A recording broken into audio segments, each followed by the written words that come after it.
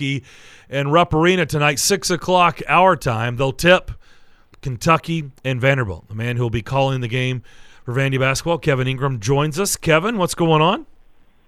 Not a lot. Boy, I had not heard that about Xavier Wheeler. Xavier Wheeler's also injured, but Zakai Ziegler, I should say, being out for the season. I knew he was hurt last night. They had feared the worst. Man, all the best to that guy. Really good player, and it seems like a good dude, and I know his family's been through a lot. So speedy recovery to Zakai for sure. Kevin, I used the whole first segment to say I'm not a doctor. I'm just someone who has sucky knees, and my knees have always sucked. And so I've had lots of knee injuries, and I was just giving my honest assessment. When I saw it last night, I was like, oh, crap, ACL. Yeah. It stinks. That's a big because that guy is their floor general, right? That's a big loss for them. Yeah. Big loss for them. Nice rebound for Vanderbilt after the shocking loss to LSU. I mean, I have to be honest. I really felt like we were going to be talking about a team that had won 7 in a row as we sit here and talk to you going into this Kentucky game. That didn't happen. But nice rebound at home Saturday night against Florida. Yeah, it really was, Darren. They played well, 188-72, and made some threes, made some timely threes down the stretch. Liam Robbins hit the one over Chitobo, and then Trey Thomas made a big one coming off a screen, and those were shots that really put the game out of reach. But Vanderbilt played good defense, and they had good balance in terms of scoring. They had 6 guys in double figures. We saw Miles Studi hit 3 threes. That had been something that had been a little bit of a struggle for him. A guy who's a really good shooter, right around 40% from 3 for the season. So, yeah, there are a lot of good things coming out of that one. Rebounded Florida 42-31, had 13 offensive boards and good on second chance points. So, yeah, that one felt like a nice bounce back. And it's one thing this team's done really well this season is when things have gone wrong, they've been pretty resilient about turning it around, and they were able to do that after a tough one at LSU a week ago.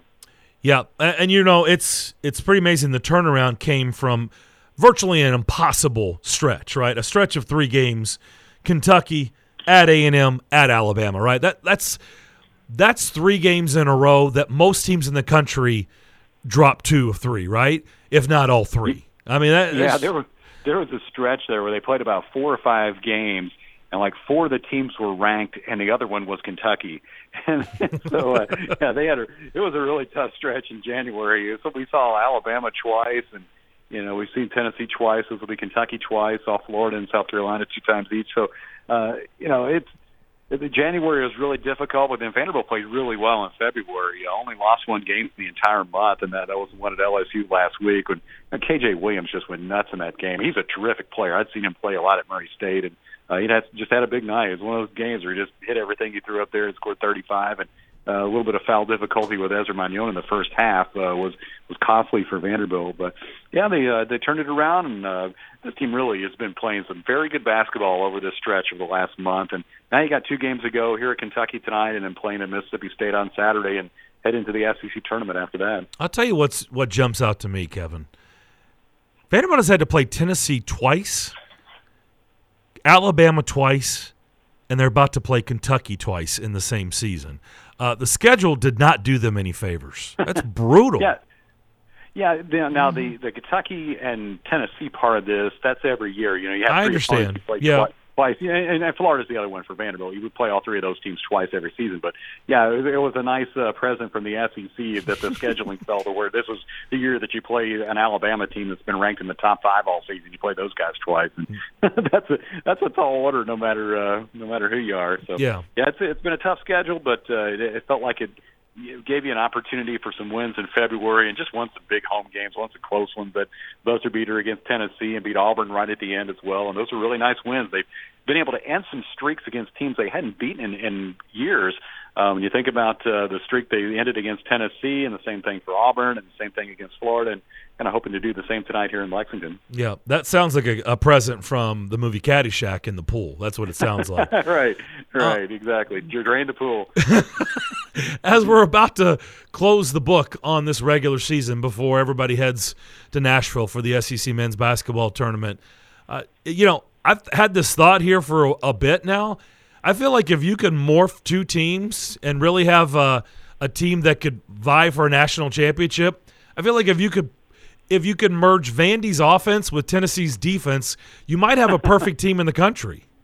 Yeah, well, it would really be a heck of a squad win. And I said the same thing about Tennessee and Alabama back earlier in the season, where if Alabama and Tennessee can make a trade for a couple of guys, you could probably have two teams that could go to the Final Four. Yeah, I think if you can merge those two squads you're talking about, that might be a heck of a squad that you could go a long way in the tournament with. But I think for this Vanderbilt team, as much as everybody's seen the offense, the defense has really been pretty good too. And Ezra Manjon is such a good on-ball defender. And Liam Robbins has racked up 14 block shots over the last two games. Even in the loss at LSU, he had a almost triple-double in that game with 9 blocks, which was the highest or matched the highest anybody in college basketball has had this season.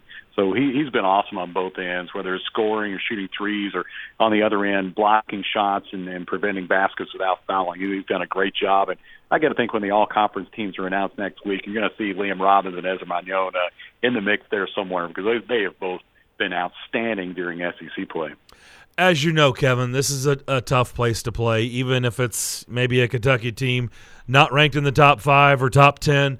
It's still a tough place to play, as Auburn found out over the weekend. They got annihilated by John Calipari and the Wildcats. They've put together 4 wins in a row, and this one's going to be tough, right? I mean, this Kentucky team has been up and down all season, but I don't know. Maybe they're starting to get right. You're starting to get more production out of it it felt like coming into the season it had to be Sheboy to give them everything, and I think they're now learning they can get production elsewhere. What challenges does this Kentucky team present for Vanderbilt tonight? Yeah, I think for this Kentucky team, you look over the last 4 or 5 games, they have 5 players averaging double figures, and they're also way over in rebounding margin at plus 12 and shooting almost 40% from 3. They found combinations that work, and I thought all along they had talented guys, just maybe figuring out how to make it all work together. I really like Antonio Reeves, the Illinois State transfer. In the game in Nashville when Vanderbilt played, he came in off the bench and really gave them a spark, and now he's moved into the starting lineup and is playing well there. And you look at the game against Auburn the other day, had 21 points, at 4 threes, and you look at plus-minus in that game, he was plus 40. You have guys, Cason Wallace was plus 42, Sheboy was plus 36, you had Toppin at plus 37, so they're getting a lot of good production. Toppin's another guy who's a good player, 13 points and 12 rebounds, and had 5 assists in that game against Auburn. So it feels like for them, they got things clicking a little, and Chris Livingston, the freshman's played well, and all that to go with Sheboy. And you've had guys injured. Wheeler's been out. He continues to be out. I think he has some sort of a medical procedure that's going to keep him out for a while longer to go with the ankle injury. And C.J. Frederick, who's a really good shooter, but he's been limited by injuries too. But it seems like John Calipari's found that combination that works, and they've reeled off 4 wins in a row, and all of a sudden they're right here with a chance to clinch a 3 seed in the SEC. So, like Vanderbilt, we talked about the Commodores playing their best basketball at the right time. It feels like Kentucky's doing the same thing. Kevin, I have been to a lot of places, done a lot of cool things. I have never been to Rump Arena in Lexington. Actually, I've never been to Lexington, period. So, no, I have not been to Rump Arena, certainly. Talk to me about how special of a place it really is, or is it really more mystique than actual magic that is up there? Yeah, Justin, I think a lot of times good teams make good arenas, and Kentucky's had good teams for years and years. It's a really cool place, and especially, and Darren can attest to this, you grow up in Kentucky, and it's a really big deal to go to a game there, and certainly to call a game there. This will be the 3rd time I've done a game. I did one with Belmont, this will be 2 with Vanderbilt, and I've been to lots of games there, covered games there, been to the state tournament. I tell you what, I think the best thing I ever saw at Rupp Arena, though, and I was thinking about this earlier, because I was looking at around where we sat. 30 years ago, I saw a Metallica show at Rupp Arena when the Black Album was out. Nice. And that might be the best thing I've seen of any of it, basketball or otherwise, at Rupp Arena. Nice. I mean, we were down really low, and like James Hetfield was just like right there. It was super cool. I'm totally getting off topic here. You just went back. You just geeked out, didn't you? That was pretty funny. Did, man. Probably seen some future Hall of Famers there, and no, Metallica.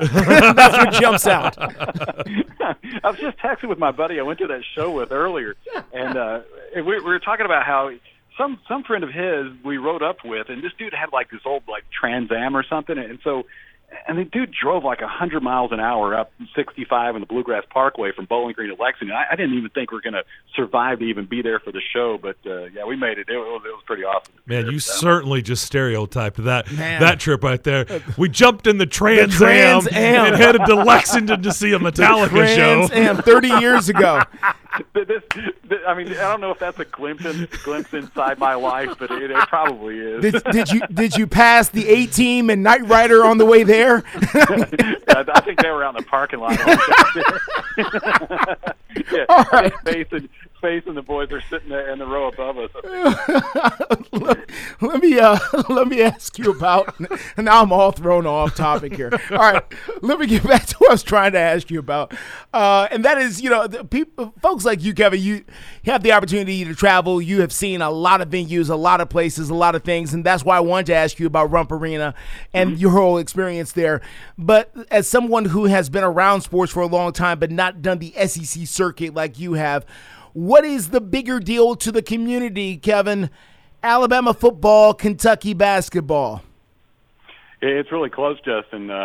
Both are legendary programs in their own right. I think the thing here in Kentucky, basketball is such a big deal, especially college basketball and high school basketball too, for that matter. They played the state tournament at Rupp Arena most years, and that's really a cool thing. You go in there on a Thursday afternoon, there's 15,000 people watching a high school basketball game. That's really something. Do they still do the Sweet 16? Is that what they still do that? Absolutely. Oh yeah, Wow. They still have like the single class tournament. There's not like 1A or 2A or any of that. Everybody plays for the same state championship, and it's really special. That's a great event. But yeah, to go to Rupp, I always say, if you go to some average non-conference game on a Tuesday night in November or December, it's not really cranked up.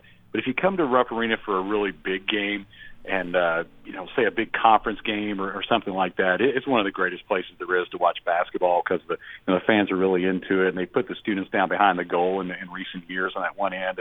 And I think about when I was in there earlier, some of the games that I'd been to. In 1994, we drove through a big snowstorm, not in a Trans Am, but we went up and saw Kentucky play. We saw Kentucky play the Arkansas team that won the national championship that year. The 40 minutes of hell and all that stuff. With Corliss Williamson and Scotty Thurman and Corey Beck and all those dudes, but both those teams are ranked in the top 5, and it was. I mean, they just blew the lid off that place. And I'm seeing him play Louisville up here too. And Darren, you've been to lots of games here. It's just for a big game, it's really hard to match. And if I think about the places that I've been that I thought were the biggest deal, I put Rupp on that list. I always say Allen Fieldhouse at Kansas is probably the best place I've seen a game. I've done a game at Duke. I've done a game at North Carolina. I've done one at Pauley Pavilion at UCLA. I've been to Hinkle Fieldhouse. Those are some of the ones, maybe outside the SEC anyway, that really stand out. But, yeah, Rupp Arena's right up there when it comes to college basketball atmospheres and tradition and all those things. I've been thinking a lot about, honestly, just here recently, about Rupp Arena, and I don't get back there much. In fact, I'll tell you, the last game I was at, this is sad, but this is how little I get back there. I saw Kentucky and Tennessee when Bruce Pearl was the head coach at Tennessee. That was the last time I was in Rupp Arena. But the reason I've been thinking about it is because here lately, on nights when there's really nothing going on, I've been watching Southern Hoops. I don't know if you guys have been watching that. Yeah, I've seen on it. SEC Network. SEC Network, yeah. Man, the 80s, great job. The 80s and the early 90s for SEC basketball was just ridiculous, right? Well, actually, 70s, 80s, early 90s, the Dominique Wilkins and Charles Barkley, and it would just on and the Kentucky teams. It was just – and so I saw all those teams, and so I've been really thinking back of my childhood growing up in there, going to games and seeing all those teams and players that I've been watching on Southern Hoops. It's a great show. I've really enjoyed watching a lot of that too. And I've thought for a long time that the 90s was maybe the best basketball era ever for college hoops. When you think about not just in the SEC, but you think about how it started out with those two great UNLV teams, the one that blew out Duke in 90 and the one that got beat by Duke in 91. That was probably the better of the two teams. And then you had Duke's dynasty, and you had the Arkansas championship, and then a runner-up, and then you had Kentucky coming within an overtime of 3 straight national titles. Then you had UConn sort of coming on the scene at the end of the decade. I mean, there were so many great players and great teams during that time. And one of the ones I got a kick out of, I watched the one the other night about the 90s, like you were talking about, and they show that Mississippi State team that made it to the Final Four in '96, and they had beaten Kentucky in the SEC championship game that year. And one of the star players was Dante Jones from Nashville.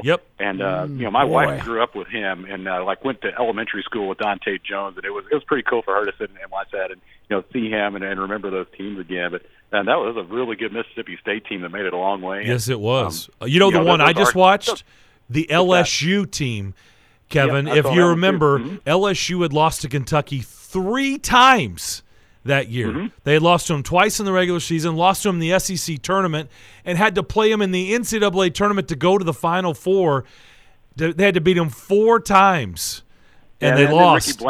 Ricky Blanton made that layup at the end. Yes. And they didn't show the last play because James Blackman shot one from about midcourt that would have tied it. It almost went in, and LSU won by 2 points.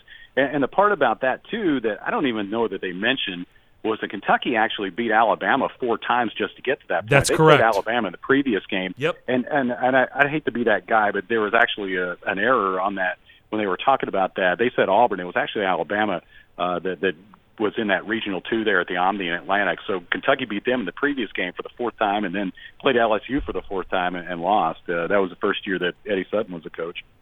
Kevin, I can't let you go without asking you about the Vanderbilt, the one Vanderbilt player at the Combine right now, Anthony Orji, that is up there.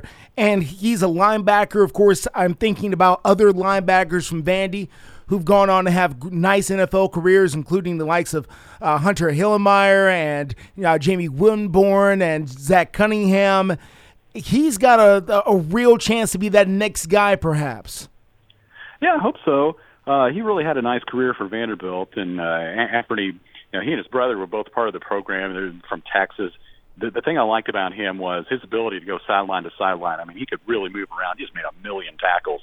He was one of those guys that's just a tackling machine at that spot. But I think he has a real chance, to go up there and impress some people and then have a chance to go to a camp and see if he can make a team. I'm sure probably get drafted. I'm not Mel Kiper, but I got to think he'll get drafted somewhere. But yeah, he had a terrific career for Vanderbilt, and looking forward to seeing what's ahead for him as he goes and plays in the pros. Kevin, enjoy it tonight. It's going to be a fun one. I think I'm really intrigued by this game. Thanks for doing this. We'll talk soon. Hey, anytime. Yeah, it should be a fun matchup. We'll have pregame at 5:30 Central and tip off a little bit after 6 o'clock. So it should be fun to see Liam and our guys and Ezra against Sheboy and that Kentucky crew. It'll be a cranked up atmosphere, I'm sure, in there tonight. No doubt about it. Kevin Ingram on the call tonight. Vanderbilt and Kentucky battling in Rupp Arena. We'll come